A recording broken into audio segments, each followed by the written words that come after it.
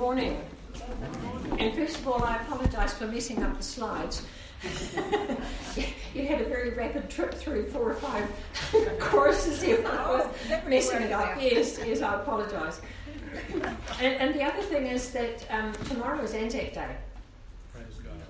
And despite the fact that it seems that our government wants to destroy every memory even of people who fought for democracy and democracy itself, I think tomorrow we need to just take time to praise the Lord for the men and women who sacrificed so much, way beyond anything even my generation could think of. And the democracy that we once had, and hopefully which we will eventually have again, we need to praise God for that. You know, and remember that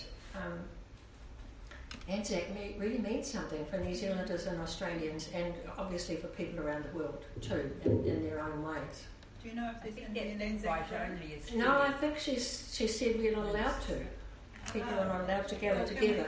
Can we mention then about the Voices for Freedom meeting? Oh yes, by all means. If you wanted to go online, there is a group called Voices for Freedom who are having some kind of a gathering tomorrow, I think. At 12 o'clock.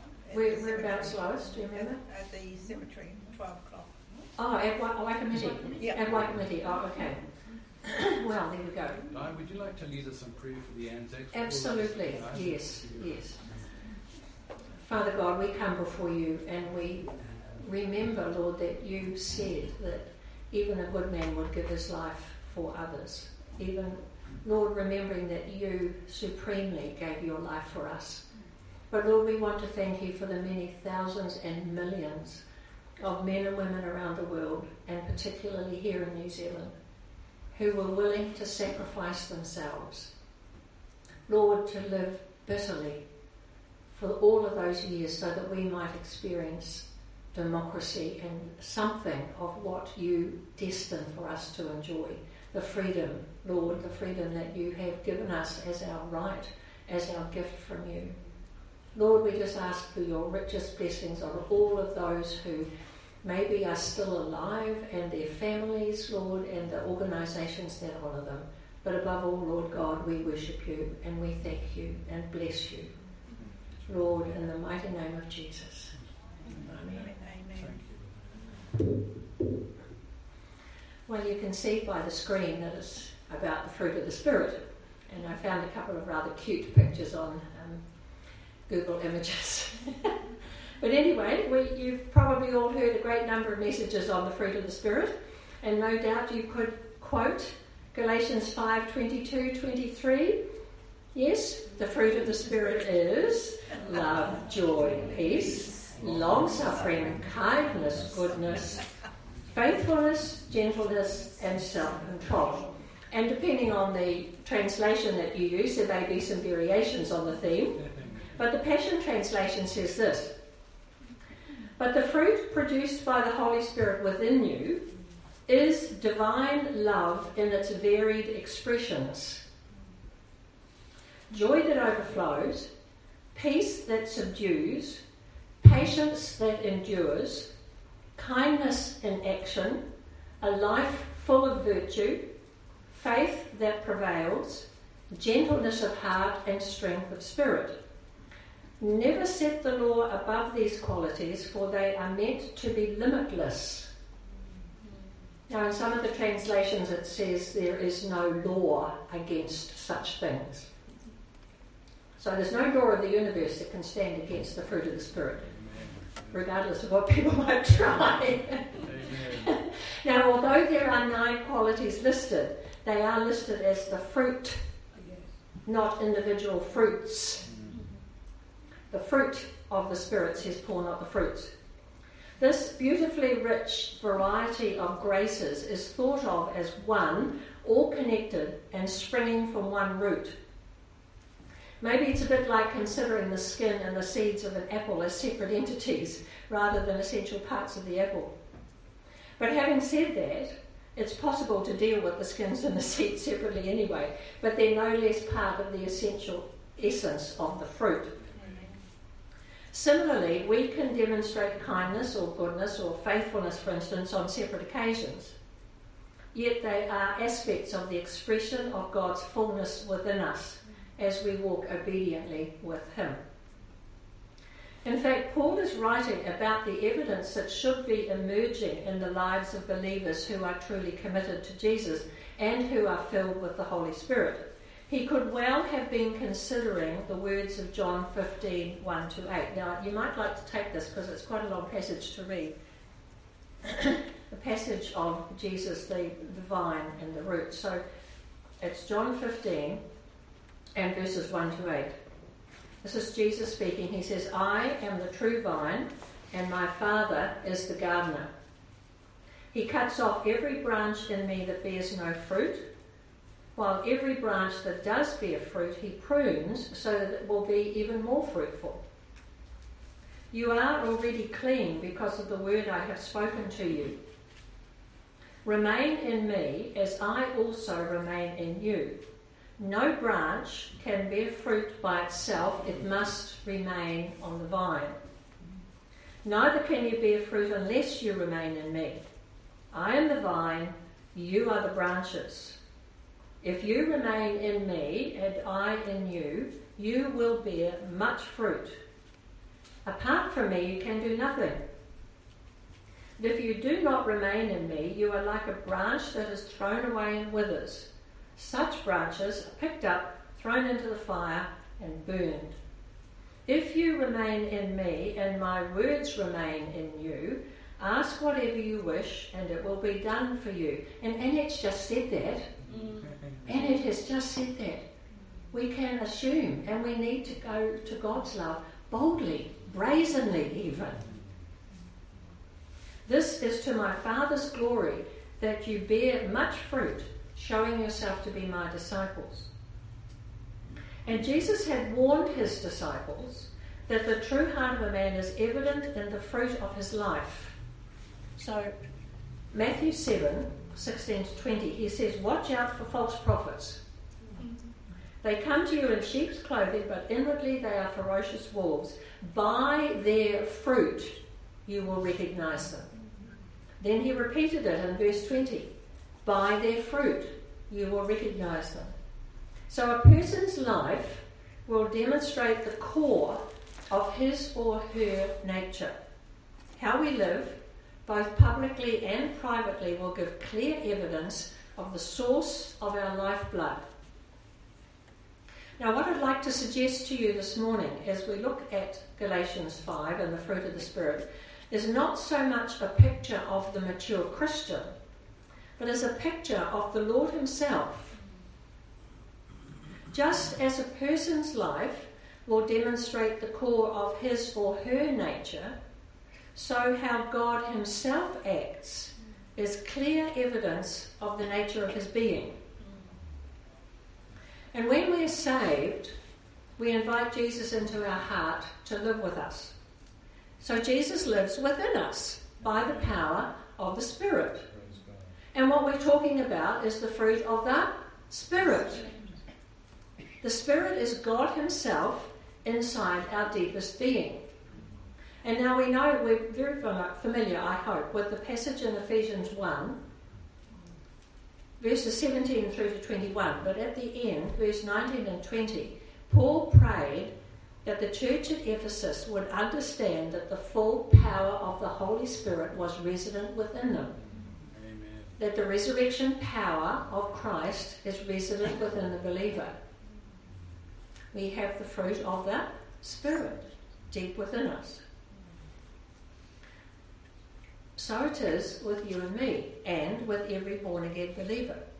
This is God himself within us.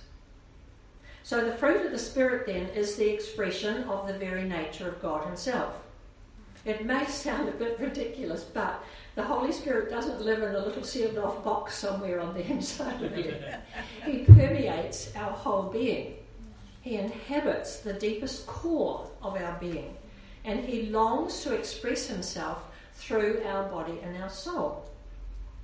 And Graham Cook, who is a British prophet and teacher, said this: the fruit of the Spirit is where we learn to abide in his nature. I like that. The fruit of the Spirit is where we learn to abide in his nature.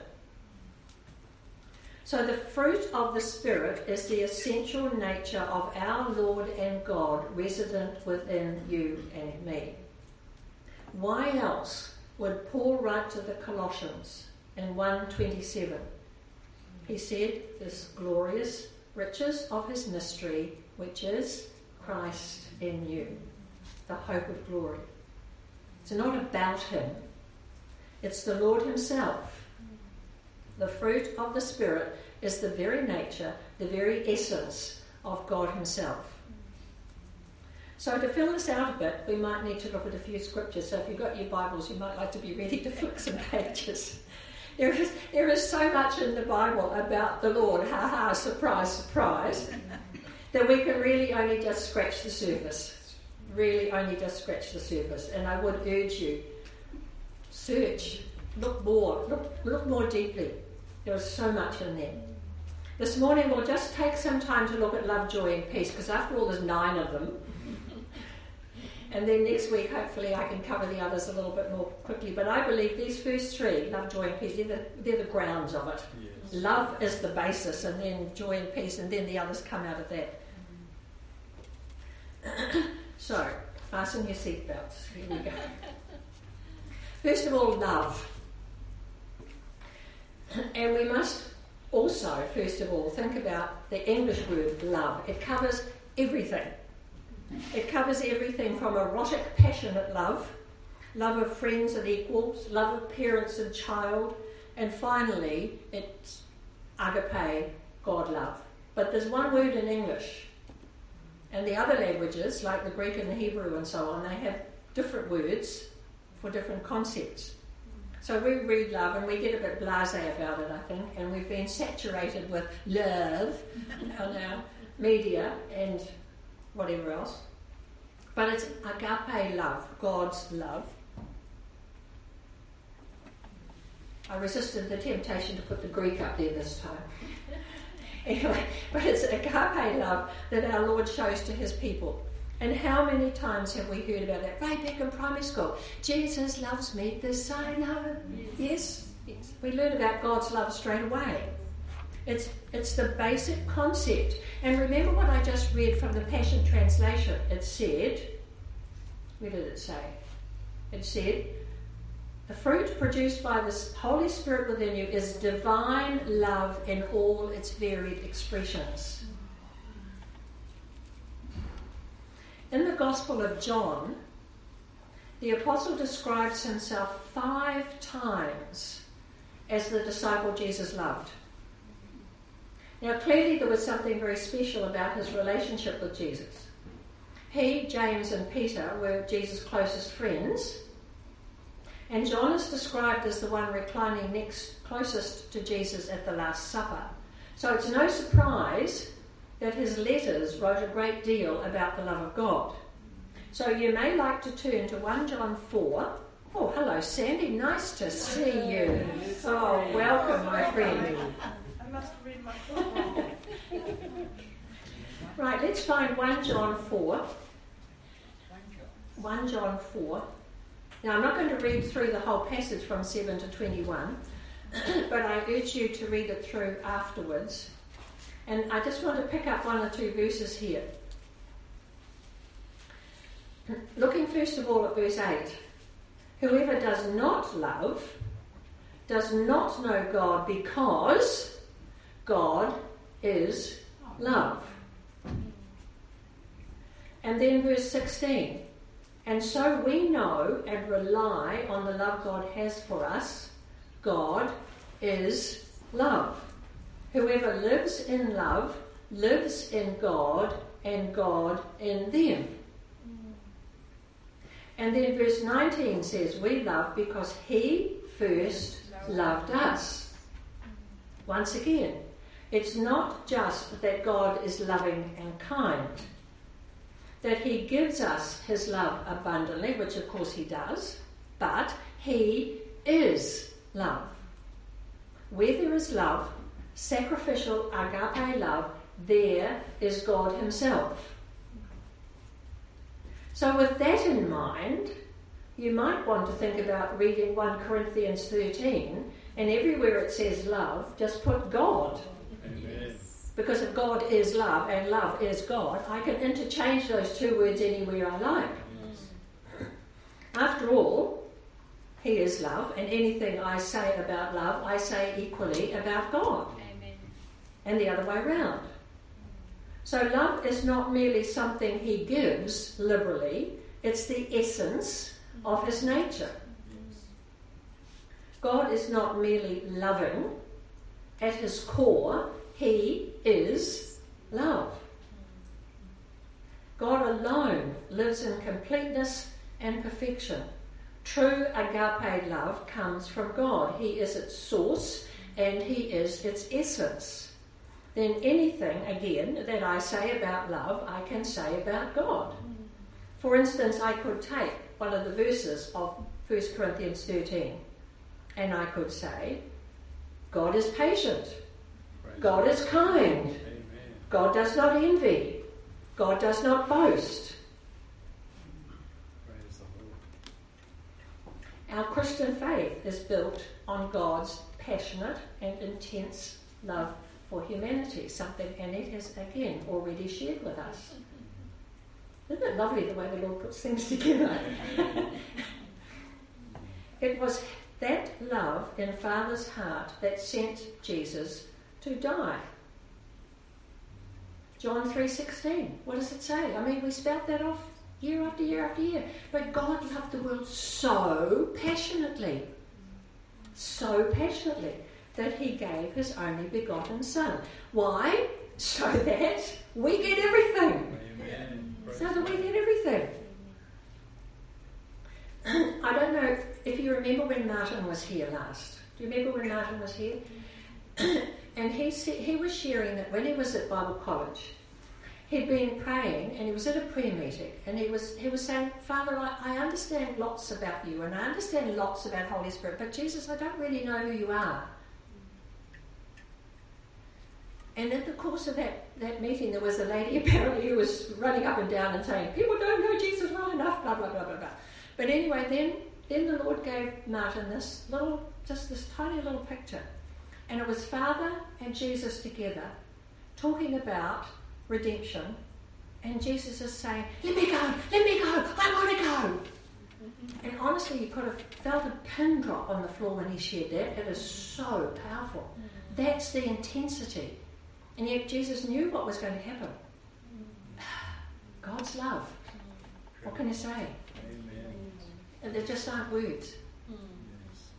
However, some people do have a skill with words, and I want to read you something out of a Brennan Manning book.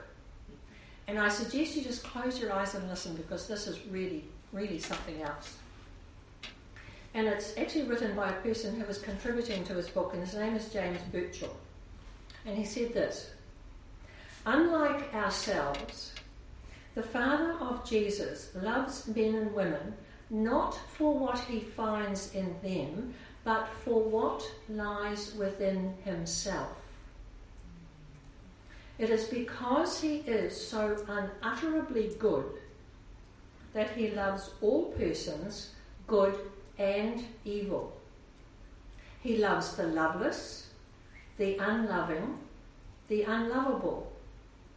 He does not detect what is congenial, appealing and attractive and respond to it with his favour. In fact, he doesn't respond at all. The Father is the source. He acts. He does not react. He initiates love. He is love without motive. Brennan Manning added this to it: the God and Father of our Lord Jesus Christ is gracious. His love is gratuitous in a way that defies our imagination. It is completely without charge or cost. God loves you as you are, not as you should be. Thank you. He loves you beyond worthiness and unworthiness, beyond fidelity and infidelity. He loves you in the morning sun and the evening rain. He loves you without caution, regret, boundary, or breaking point. Time for a Salah moment. Yes. Amen. Wow.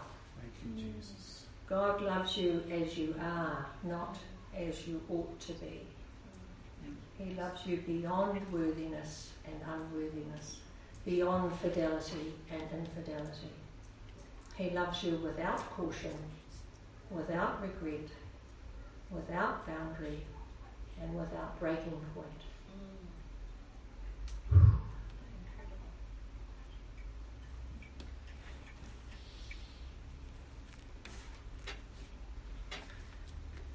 Give then, that love is the bottom line, as it were. The other qualities, the other fruit will naturally flow out of them. So let's consider joy. So how do we define joy? How do we describe it? It's certainly not just happiness, which tends to be very temporary and subject to sudden change in circumstances. Joy is deeply embedded in our spirit. It's quiet, but it's sort of bursting to express itself. It's a bit contradictory in a way because it's very, very deep. But it's also yippee style of celebration. Sometimes it's excitement that stirs so profoundly that it's a jump around and tell sort of excitement. Remember, we're not talking about you and me here, we're talking about God.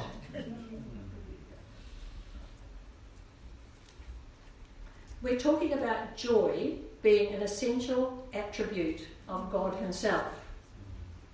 But maybe a human illustration would be helpful. Remember in 2 Samuel 6, and King David, and he wanted to bring the Ark of Covenant back. The Philistines had won it in battle, and he wanted to bring it back to the temple. And he didn't do it the right way. The cart started to topple. Uzzah put his hand out to help, and God struck him dead. Now, David was really, really angry with God. Have you ever been really angry with God? David was really angry with God. But a few days later, he got himself together, he got over himself, and he went back the right way, got a cart, and was bringing it home. Now, he was full of the joy of the Lord. His relationship with the Lord was so deep. And if we read in verse 14, it says, wearing a linen ephod, David was dancing before the Lord with all his might. Now, I don't have the energy to dance before the Lord with all my might, but I think some of you probably do. While he and all Israel were bringing up the ark of the Lord with shouts and sounds of triumph. Here was the king of Israel unashamedly leaping and prancing around the streets, even to the point where his wife looked down on him and said, "You stupid idiot. Look at you making a fool of yourself." Now that's joy, not the wife, David. That's joy, leaping and prancing. Now so undignified he couldn't have cared less because he was prancing and leaping around for sheer joy in God's presence. That is holy joy. Now joy like that goes way beyond temporary, easily rattled, easily lost happiness.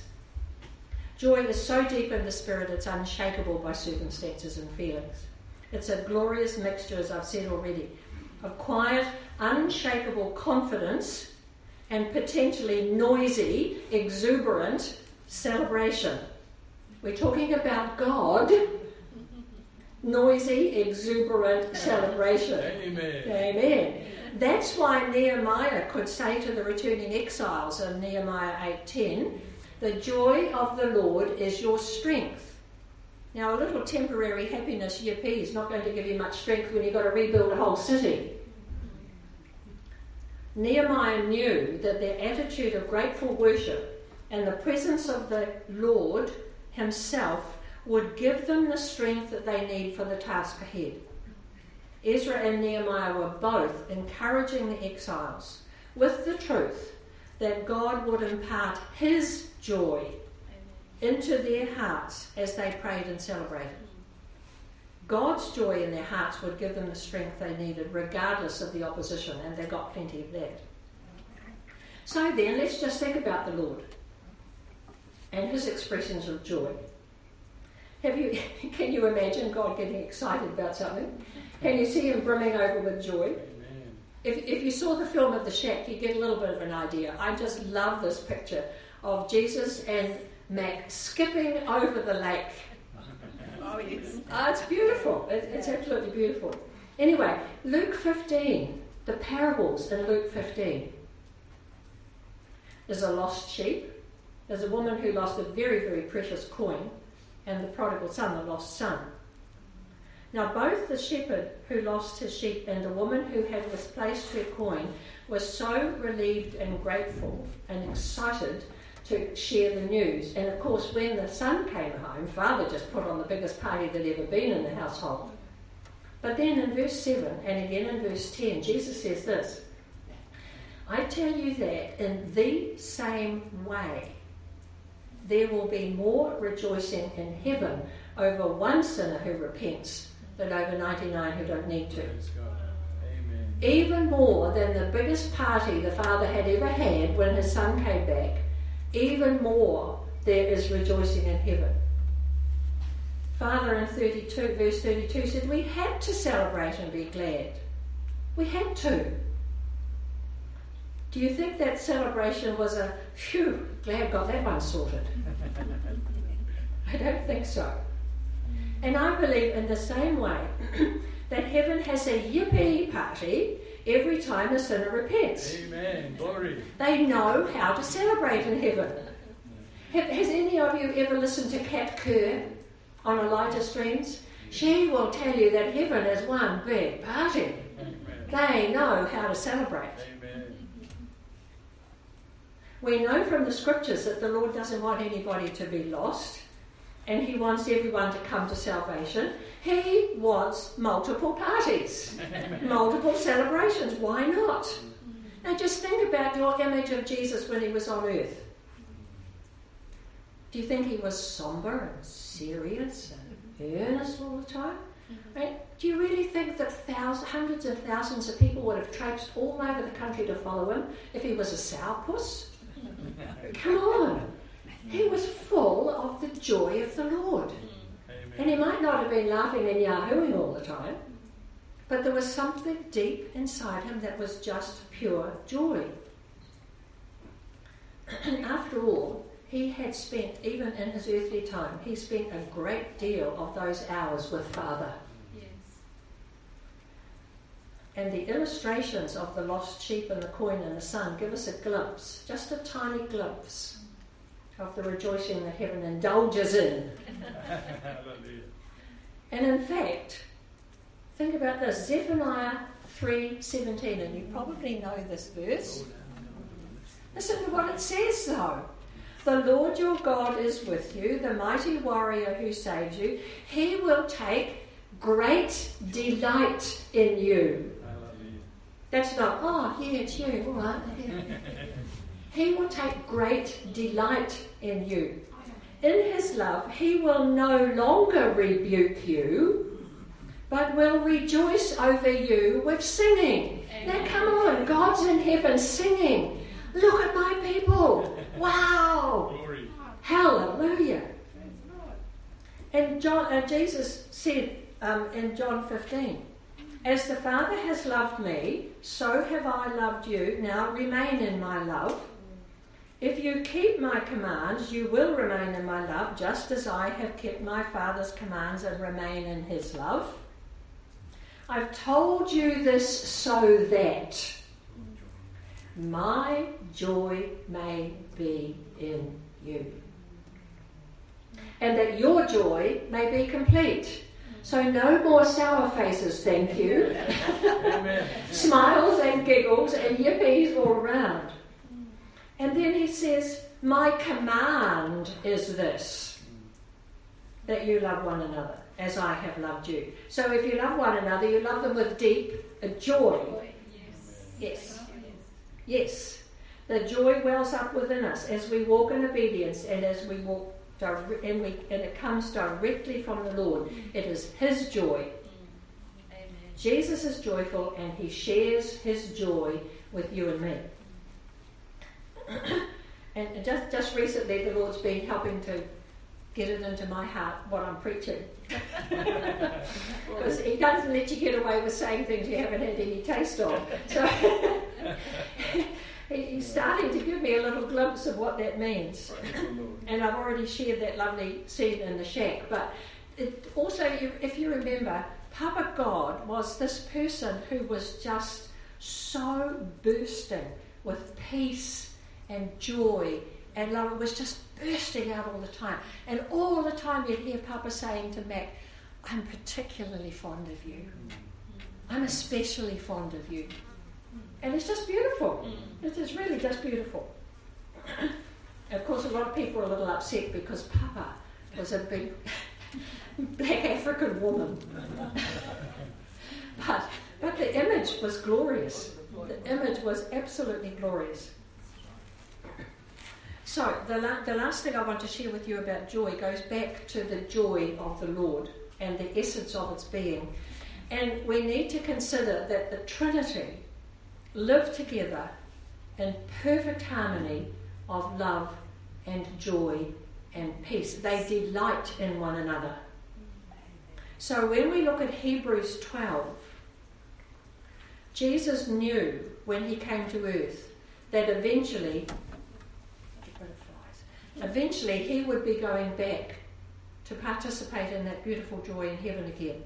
And Hebrews 12:2 says, looking to Jesus, the founder and perfecter of our faith, who for the joy that was set before Him endured the cross. He knew He was going back to that unshakable joy, the depth that He temporarily gave up, but He knew He was going back to it. And so then the Lord gives us a blessing from Romans 15, verse 13. May the God of hope fill you with all joy and peace in believing, so that by the power of the Holy Spirit you may abound in hope. And so the third quality to look at this morning is peace. And when I started to think about peace, my mind went back to sitting in the classroom in intermediate school and the teacher saying, draw a picture that tells you about peace. And, okay. So we all tried all sorts of things, but the picture that got the applause was a picture of hills, just hills. And so I thought about that. When you go out into the hills, out into the bush, away from the noise and the distraction of the town and the city, and you're away from all the bustling, you're leaving it behind, there's something very peaceful. Something really, really enriching. It might be in the bush, it might be up in the hills, it might be down on a deserted beach, but you're alone there with yourself and with the Lord. There might even be some sound. It won't be noise, but there might be sound. It might be the waves, or it might be a little stream, or it might be the fantails flitting around in the trees. It's not necessarily silent, but there's something very cool, very calm, very gentle, soothing, life-giving in that kind of scene. Real life-giving. So to my mind, a scene like that is a tiny glimpse of the nature of the Lord. I think of the presence of the Lord as the ultimate expression of glorious peace and gentleness and calm. There's no hint of anxiety or stress or urgency. And even when you think about it, the picture we have of the throne room in Revelations 5 and 6, it's a scene of great splendour and power. And it's certainly not silent, because the living creatures and the elders are worshipping the whole time. But it is a scene of worship in joy and wonder and delight in an atmosphere of pure, unadulterated peace and joy. Even in the noise of 24 elders and the angels all around and millions upon millions of people praising, there's peace there. the very essence of God's presence.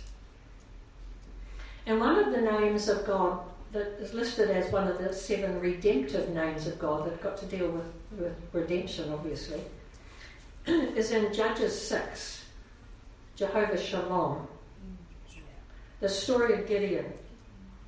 And in the course of the event that is recorded there, he builds an altar and he calls it Jehovah Shalom. And he's rescuing Israel from the Midianites. Now, we don't need to go into the whole story. But despite Gideon's anxiety and his initial reluctance, he had come to a place of recognizing the power of God's peace in that situation. Remember, he was hiding because the Midianites were tearing him to pieces and not very peaceful. But he'd come to a place in dealing with the Lord over this episode. I often wondered why he called it peace when it was in a war situation. And when you think about it, it makes sense. He'd come to that place of recognizing the presence of God here, the power of God here, means I can do this in complete peace, complete understanding and confidence. And both Isaiah and Micah prophesied that Israel's Messiah would himself be Israel's peace. Not just that he would give Israel peace, but he would actually be their peace. If you look back to Isaiah 9, the prophecy that we always come up with at Christmas time, for unto us a child is born, unto us a son is given, and the government will be on his shoulders, and he will be called Wonderful Counselor, Mighty God, Everlasting Father, Prince of Peace. Micah chapter 5. But you, Bethlehem Ephrathah, though you are small among the clans of Judah, out of you will come for me one who will be ruler over Israel, whose origins are from old, from ancient times, and he will be our peace. Throughout his earthly ministry, Jesus obviously lived out the truth of those prophecies. He said, I've come to fulfill the law and the prophets. Israel at the time was under the political control of the Romans, with their harsh, cruel treatment of anybody who dared to look the other way, as well as the Jewish religious leaders who seemed more interested in political power and influence than in true faithfulness to the Lord. And Jesus warned his disciples that they could expect to be challenged in an environment like that. So John 16, verse 33, I've told you these things. He's telling them all about the troubles that are going to be coming. Nice. I've told you these things so that in me you may have peace. Now the Romans might come along and beat you up, put you in prison, kill you, but in me you will have peace. Wow, what a wonderful promise. In this world you will have trouble, but take heart, I have overcome the world. So one of his most precious gifts to us is his gift of peace. And John 14:27, peace I leave with you, my peace I give you. I do not give it to you as the world gives. Don't let your heart be troubled and do not be afraid. So, as Jesus' disciples, we too are recipients of this very precious gift, his peace. Because Paul wanted the church to know this truth, he wrote about God's gift of peace in almost every one of his letters. Now, obviously, you don't want to sit here and have a Bible study while we flick over every one of the letters of Paul. But he wrote about the peace of God and the God of peace to the Corinthians, the Ephesians, the Colossians, the Philippians, and the Thessalonians. For instance, in Ephesians 2:14, he says, for he himself is our peace. And that verse that we know so well, Philippians 4:7, the peace of God which transcends all understanding will guard your hearts and your minds in Christ Jesus. And I think I've shared with you before, some years ago when things were a bit hard at home, and I was in the middle of trying to do some academic stuff that was a little bit beyond me, and I'm thinking I should be falling apart at the seams here, and I just had that peace. I couldn't tell you, I don't know why. I don't know why. I mean, obviously I do. The Lord had given me his peace when I should have been falling apart. And the reality of it is just glorious. Just glorious. So there we have it. Love, joy and peace. And I'll leave you with 2 blessings from Thessalonians. One of them from 1 Thessalonians 5:23. May God himself, the God of peace, sanctify you through and through. May your whole spirit, soul and body be kept blameless at the coming of our Lord Jesus Christ. And 2 Thessalonians 3:16 says this, now may the Lord of peace himself give you peace at all times and in every way. The Lord be with you all. Amen. Amen. Let's pray. Let's pray.